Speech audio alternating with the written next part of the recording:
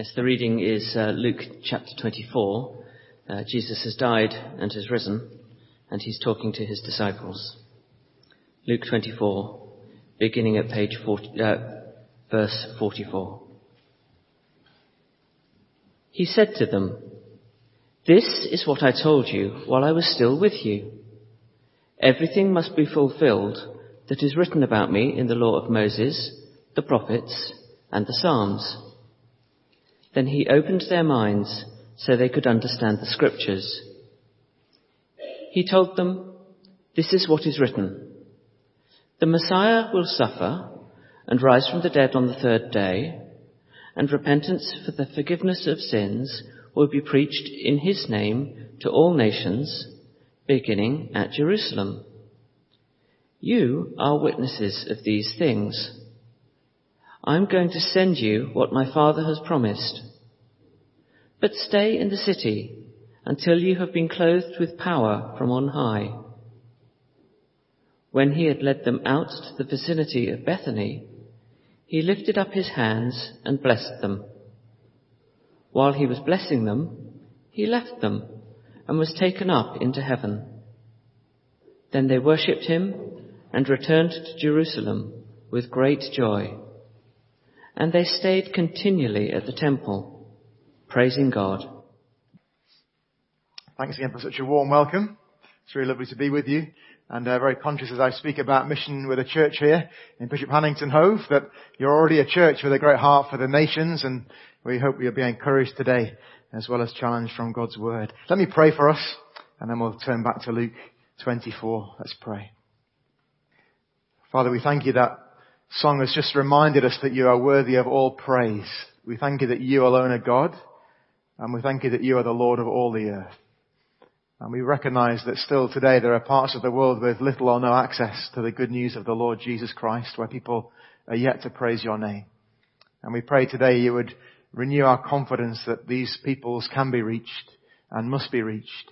And we pray you would lay on our hearts how we might play our part in this great mission of the Lord Jesus in our world. We pray these things in Jesus' name. Amen. Title this morning is The Global Work of Jesus and the Mission of the Church. We're going to think simply about three fundamental questions relating to world mission. The first is this: when it comes to mission, what is the basis of our confidence? Don't know if any of you play the game Would You Rather. It was a schoolboy favourite of mine, still like to play with the kids these days. The game goes a bit like this. You give people two equally horrendous scenarios and they must choose to face one of them. Okay, so it might go like this at school. Would you rather do a length of the school swimming pool with a shark in it or a crocodile in it? Or would you rather do a lap of the school field with a bear in it or a tiger in it? The cogs are whirring. I can see a few people pondering their response. You know, if we're honest, I think getting involved in mission can sometimes seem about as appealing as facing one of those choices. Would you rather stand up in front of all your workmates and tell them you're a Christian, you really love Jesus with all your heart and soul, or would you rather wax your head with parcel tape? Would you rather do first contact evangelism outside the local mosque or pluck out all your fingernails? Would you rather leave your home, your job, your family, learn a new language, be in a new country and culture, or go to a foot spa that's filled with piranhas? What would you rather do? I'm not trying to be flippant as we begin this morning. You see, the reality is when we raise our heads above the parapet and we think about the mission needs close to home or somewhere far away across a sea, it can sometimes feel a bit overwhelming, can't it? A bit too much, like it's beyond us somehow. When we look at the people that we want to reach and we consider what we'd need to do to make that happen, if we're honest, sometimes we have no confidence we could do it, and we have little confidence it would make any difference if we tried. Maybe we sing that song sometimes to the tune of "Oh Danny Boy," and we get to that line, "I cannot tell how he will win the nations." And we're sitting there nodding our heads in agreement. I wonder, friends, where is our confidence to be found when it comes to mission, whether close to home or around the world? I guess sometimes we look for our confidence in people, don't we? On a day like today, a mission Sunday, we might focus in on the great missionaries of the past or the present. And don't get me wrong, there's a place for doing that. Great helpfulness in things like mission biographies. We hear the inspiring tales of people who've gone before. They've done things that go above and beyond what's humanly possible, we might think. But then we think about ourselves and we say, well, we're just not like them, are we? They were the exception and we're the norm. Maybe other times we try and find our confidence for mission in our strategies or our mission methods. We hear people give those great predictions for the future, the world reached in our generation.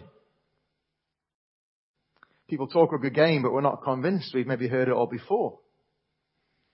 So this morning we're going to look beyond ourselves and we're going to listen to what Jesus says, because Jesus says something which will revolutionize where we find our confidence when it comes to mission and what's going to happen. Come with me to Luke 24 and verse 44. Here's Jesus, the risen Jesus, standing before his disciples. And in Luke 24 verse 44 we read this. He said to them, "This is what I told you while I was still with you. Everything must be fulfilled that is written about me in the law of Moses, the prophets, and the Psalms." Jesus is saying something very profound to the disciples. He's saying everything promised about me in the Old Testament scriptures, not just I will fulfill these things. He's saying I must fulfill these things. So of course the question is, what is written about him that he must fulfill? We read on, verse 45. Then he opened their minds so they could understand the scriptures. He told them, "This is what is written." And Jesus goes on to say that there are 3 things written about me that I must fulfill. These things must happen. See if you can spot them as I read on. This is what is written. The Messiah will suffer and rise from the dead on the 3rd day, and repentance for the forgiveness of sins will be preached in his name to all nations, beginning at Jerusalem. See, there's 3 things that Jesus very plainly says he must fulfill that are written about him. First, verse 46, he must suffer. Second, also verse 46, he must rise again. Third, verse 47, repentance for the forgiveness of sins must be preached in his name to all nations. So how's it going with those promises of Jesus then? Well, of course, we get to the end of Luke's gospel here, and the first 2 of those promises have already been fulfilled. Jesus says he must suffer, and he has. He's gone to the cross to take the punishment our sin deserved.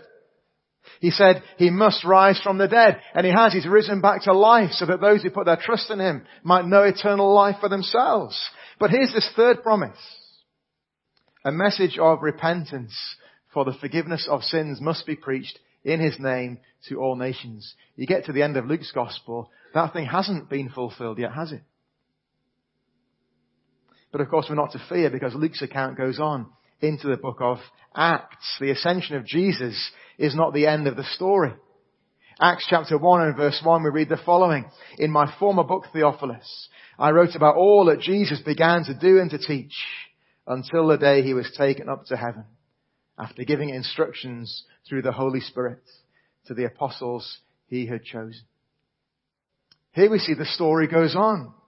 Here's the book of Acts, written to the same person, Theophilus, by the same person, with the same intention, to give an account of all that Jesus was going to fulfill. You see, Jesus' work continues today. Jesus is at work from heaven on earth by his promised Holy Spirit, there in Acts 1 verse 2. Which means the thing that perhaps appears outstanding at the end of Luke's gospel, it's not been forgotten. Jesus will fulfill everything written about him, that the gospel message will be preached in his name to all nations. It will happen because he said it must happen.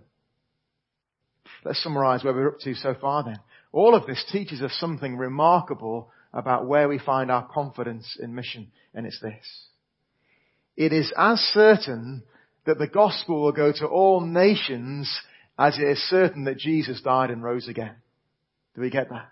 It is as certain that the gospel will go to all nations as it is certain that Jesus died and rose again. Why? Because at the end of Luke's gospel, Jesus says, I must fulfill all of these things. So here's a question, friends. Do you believe that Jesus died? Do you believe that he really rose again and he's alive today? If you're a Christian here this morning, they are the fundamental parts of our faith. If we believe those things, we can believe with the same level of certainty that the gospel will go to all nations. Friends, this gives us great confidence, doesn't it? When it comes to mission. Because ultimately, it's his mission before it's our mission. Mission is first and foremost about Jesus before it's about you or it's about me. And so our confidence, it's in him and not ourselves. Our confidence is not first and foremost in our mission agencies and our training colleges, as helpful as those things might be. Our confidence is not primarily in our background or our qualifications, as much as God might choose to use those things. It's not on our methods or our missionary strategies. Our confidence in mission is in Jesus. It's in him. The gospel will be preached. The gospel must be preached in his name to all nations because Jesus has said it must happen. The success of mission rests on his promise and we can believe him, can't we? Jesus is at work today on earth from heaven, seeing to it that that promise is fulfilled all around the world. So there's our first question this morning. When it comes to mission, what is the basis of our confidence? Simple answer, the Lord Jesus and his promise. It is as certain the gospel will go to all nations as it is certain that Jesus died and rose again. Second question for us. When it comes to mission, what is the nature of our call? Have the next slide, please. Thank you. When it comes to mission, what is the nature of our call? Or maybe in more simple English, what are we to be about as Christian people as we follow Jesus on this mission? What is our vision? What is our mission? You know, of course, the business world likes to pour millions of pounds in trying to answer questions like this, doesn't it? Maybe when you hear talk of vision and mission, you kind of glaze over. You get a bit cynical. You've maybe sat in too many meetings over the years like I have, where the flip charts out and the luminous post-it notes are scattered and, well, there's more talk about vision and mission and it's going to be half an hour of your life or half a day of your life. You're not going to get back again. I used to work for Boots in pharmacy management work for a few years. And I was helping to lead one day a session for some of our management trainees. At the start of the session, this is what we had to do. This is real life. It actually happened. We had to ask all the participants of this new training program to write down in one word, what was their vision for this new learning experience? It gets worse. Okay, so they hand out the luminous post-it notes, give them their marker pens. They all write down dutifully their one word vision for this learning experience. We collect all of these things in and we pop them on the flip chart and we start to read them out. Dream, exceed, grow, challenge. Gets even more awkward.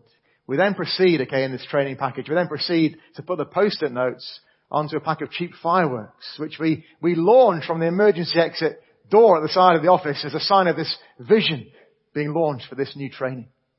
We used to get paid for doing this kind of thing. All of which to say, when we talk about vision and mission, we can get very cynical, can't we, quite quickly. It can all get a bit awkward. But of course, this thing can be done well. Needs to be done well. There's a reason that companies pour millions of pounds into this kind of thing. Companies need to know what they're doing, what they're to invest in, what they're all about, what the workforce should focus on day to day. So what about us as Christian people? What is our mission? What are we to be about? The word mission, as the Tim Chester book makes a point of, that we showed you earlier on. The word mission comes from a Latin word mittere, meaning to be sent. Which Christian people have been already. We have been sent. John 20 verse 21, those famous words. Jesus says to his disciples, as the Father has sent me, so I am sending you. We've been sent on a mission by Jesus if we put our trust in him. But again, the question remains, what is the nature of that mission? What are we to be about? What are we to give ourselves to? You know, to find the answer to that question, we don't need to scratch our heads for too long. We don't need to bring in the kind of spiritual gurus or the church management consultants, because Jesus, he spells out the answer to that question very plainly. Come back with me to Luke 24. Remember, Jesus has said 3 things must be fulfilled. He must suffer. He must be raised from the dead. and the gospel must be preached in his name to all nations. How will that happen? Well, of course it will happen because Jesus has promised it will happen, but here's the question. By what means will Jesus choose to use so the gospel does go to all nations? Verse 48, here's Jesus' answer. Very plain. You are witnesses of these things. Jesus says to his disciples, and in turn to us who follow Jesus and have the same apostolic message, he says, you are witnesses of these things. See, Jesus has given us something very specific to do. Our mission, Jesus says, is to bear witness to all that we have seen and heard of the Lord Jesus.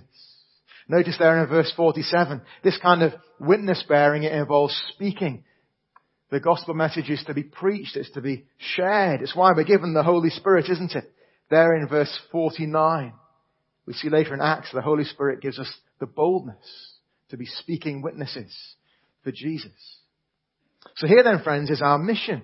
Verse 48, we're to be witnesses of these things. We're to speak of Jesus' death for the forgiveness of sins. We're to speak of his resurrection that alone can bring new life, eternal life. We're to share this message of a gospel, of good news of repentance for the forgiveness of sins. Jesus, at the end of Matthew's gospel, puts it like this. We're to make disciples of all nations. Now, in one sense, that is wonderfully simple, isn't it? Beautifully clear. Yet the reality is, in the midst of lots of good activity, we can easily lose sight, can't we, of this mission that Jesus has given us. I read not long ago about a man who was involved in preparations for a big missions conference. This is what he wrote. Here are his observations.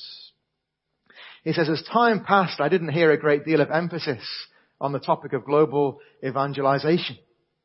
I heard about a multitude of other extremely urgent and important matters such as migration, human trafficking, urbanization, globalization, poverty, Islam, and so the list went on.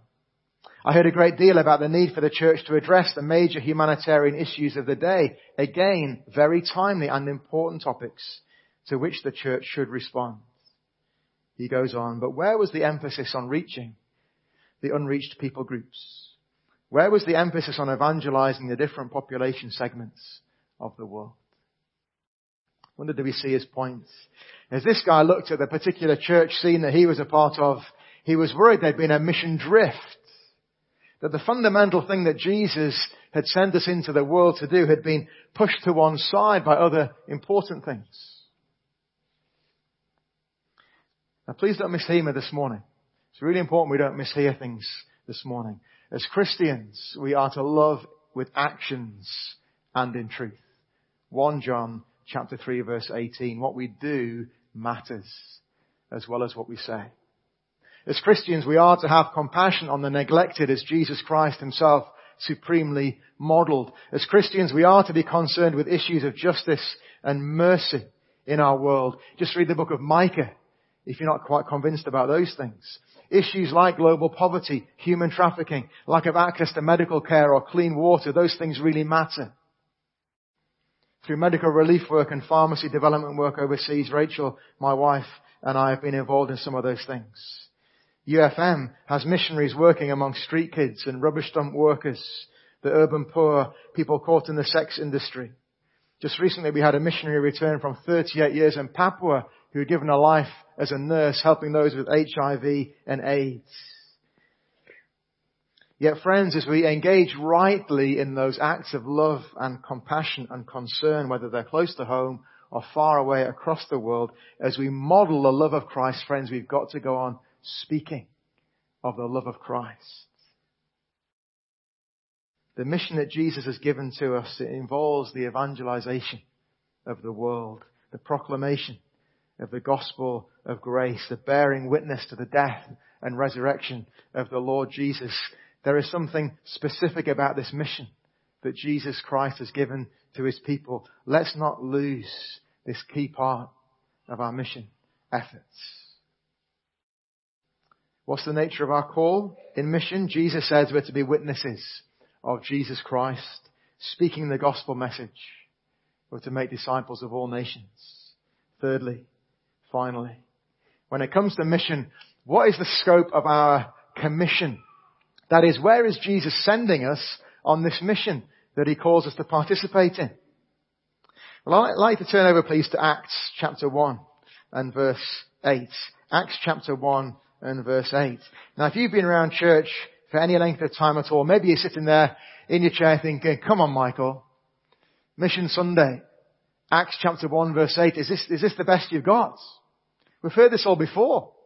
Acts chapter 1 verse 8, but you will receive power when the Holy Spirit comes on you, and you'll be my witnesses in Jerusalem and in all Judea and Samaria and to the ends of the earth. Have you not got something more original for us? You know, one of the dangers of getting too familiar with verses in the Bible is we think we've got it all in the bag, don't we? We think we've got it all in the bag, we know what it means, and we can move on to something else. Well, let's just pause for a moment, shall we? And take a fresh look at Acts chapter 1 verse 8. We love to categorize things in life, don't we? Makes it maybe easier to understand how things fit together. We stick labels on things, and we can do that with our mission work, and particularly I think we can do that with Acts chapter 1 verse 8 when it comes to thinking about mission. Here's how it normally goes. You're to be witnesses in Jerusalem. We think, okay, well, what does that mean? Maybe for us that means mission close to home. Category number 1. Something, of course, we're all involved in. Then we're told we're to be witnesses in all Judea and Samaria. Well, let's call that category number 2 of mission. Maybe regional mission or national mission. Maybe supporting a student ministry or a work that supports Christians facing opposition in the workplace. Category number 2, and maybe some of us will be involved in that kind of mission. And then we're told the Holy Spirit will come on us and help us to be witnesses to the ends of the earth. Oh, well, look at this, category 3. It's all very neat. We'll call this world mission. And of course, just a few people are involved in that. And what happens is this. We have category 1, the local mission. Category 2, the regional mission. Category 3, the world mission. It begins to get a bit more niche as you move through the categories. Friends, there's a problem of using the verse in that way, because by the end of the book of Acts, of course, the gospel has already gone to Jerusalem. And it's already gone to Judea and Samaria, and it's even beginning to make progress to the ends of the earth.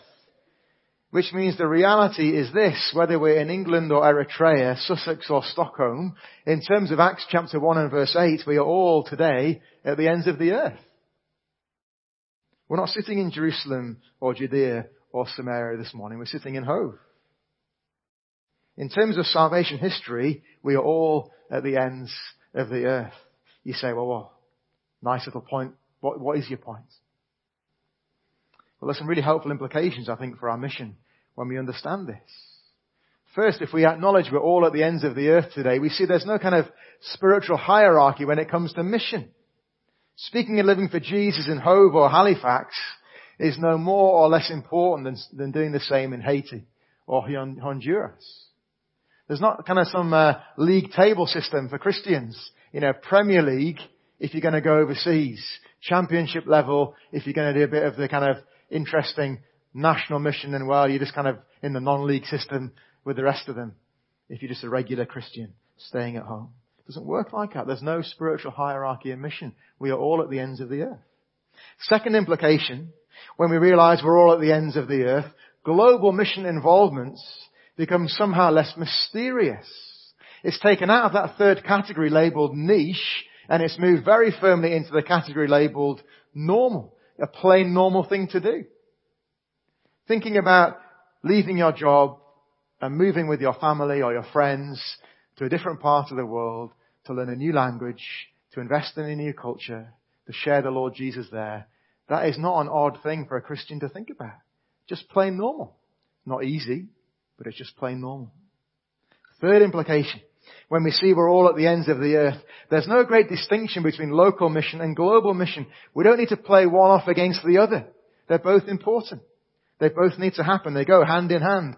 Because when it comes to the mission that Jesus has called us to, it is who we speak of that is of primary importance, not where we go. Having said that, we've got to realize that geography remains hugely important. Because while we're all at the ends of the earth, we have not yet gone to all the ends of the earth. Do we see the distinction? Whilst we all find ourselves at the ends of the earth, we have not yet gone as Christian people to all the ends of the earth. There are still so many places where the gospel is not known. We'll think more about this theme this evening. You know, in the Indonesian language, the phrase for an unreached people group, that is a people who've not yet had a chance to hear the good news of Jesus. The phrase is suku terabaikan, which when you translate it literally means a people ignored. You know, friends, the mission that Jesus gives us, it compels us to stop ignoring people. It urges us to look out beyond our own circumstances and situations, and it challenges us to love not only our own community and our own nation, but the whole world. It's becoming increasingly common in church circles, I think in the UK these days, to say something like this, you know, of course the world has come to us. As if somehow the whole missionary task could be conveniently finished off in our own backyard, in our own green and pleasant land.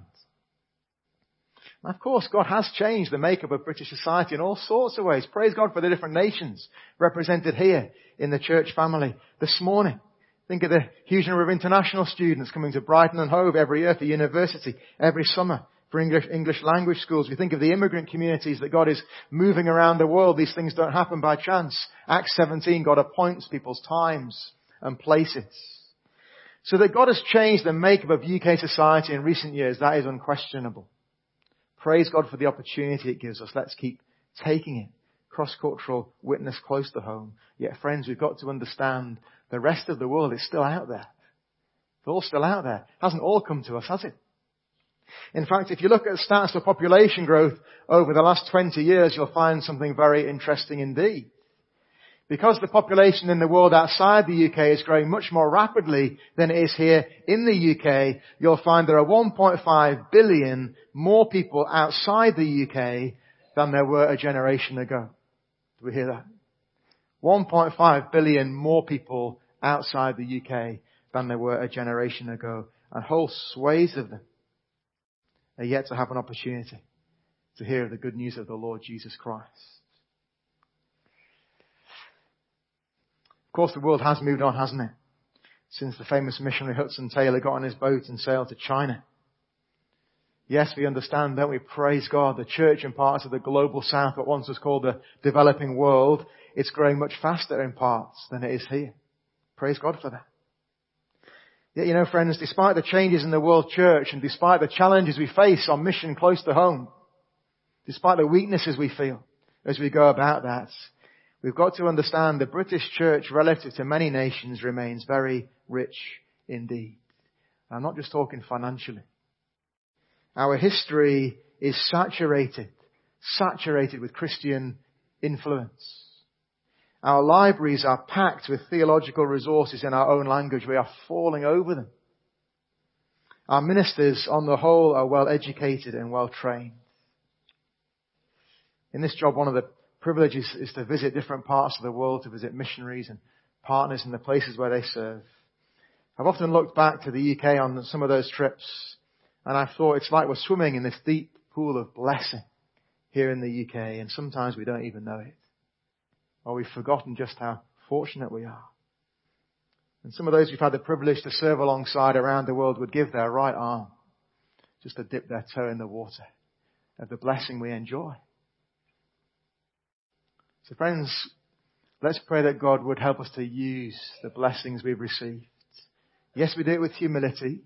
We haven't got all the answers as the British church, of course not. We've got to be humble to receive missionaries as well as passionate to send them. But let's use what God has blessed us with to be a blessing to others, even to the ends of the earth. You know, like the mission itself, the implication of all of this is very, very basic. It's very clear. Some of you need to go to places you've never been, to people who have never heard. It's not a complicated message to hear, is it? It's not an easy message, as we'll hear this evening, but it's a very simple message. Some of you need to go to places, some of us need to go to places you've never been, to people who've never heard. And the rest of us need intentionally to send people to places they've never been to people who've never heard. So that was our third question. When it comes to mission, what is the scope of our commission? answer. It's global. It's international. It has all peoples and all nations in mind. It's always been that way and it always will be that way till the Lord Jesus Christ returns. The world has not and the world will not come to us in its entirety, and so we must continue to go. And we continue to send and support because we are witnesses of all that Jesus has said and done, that the nations might surely come to him.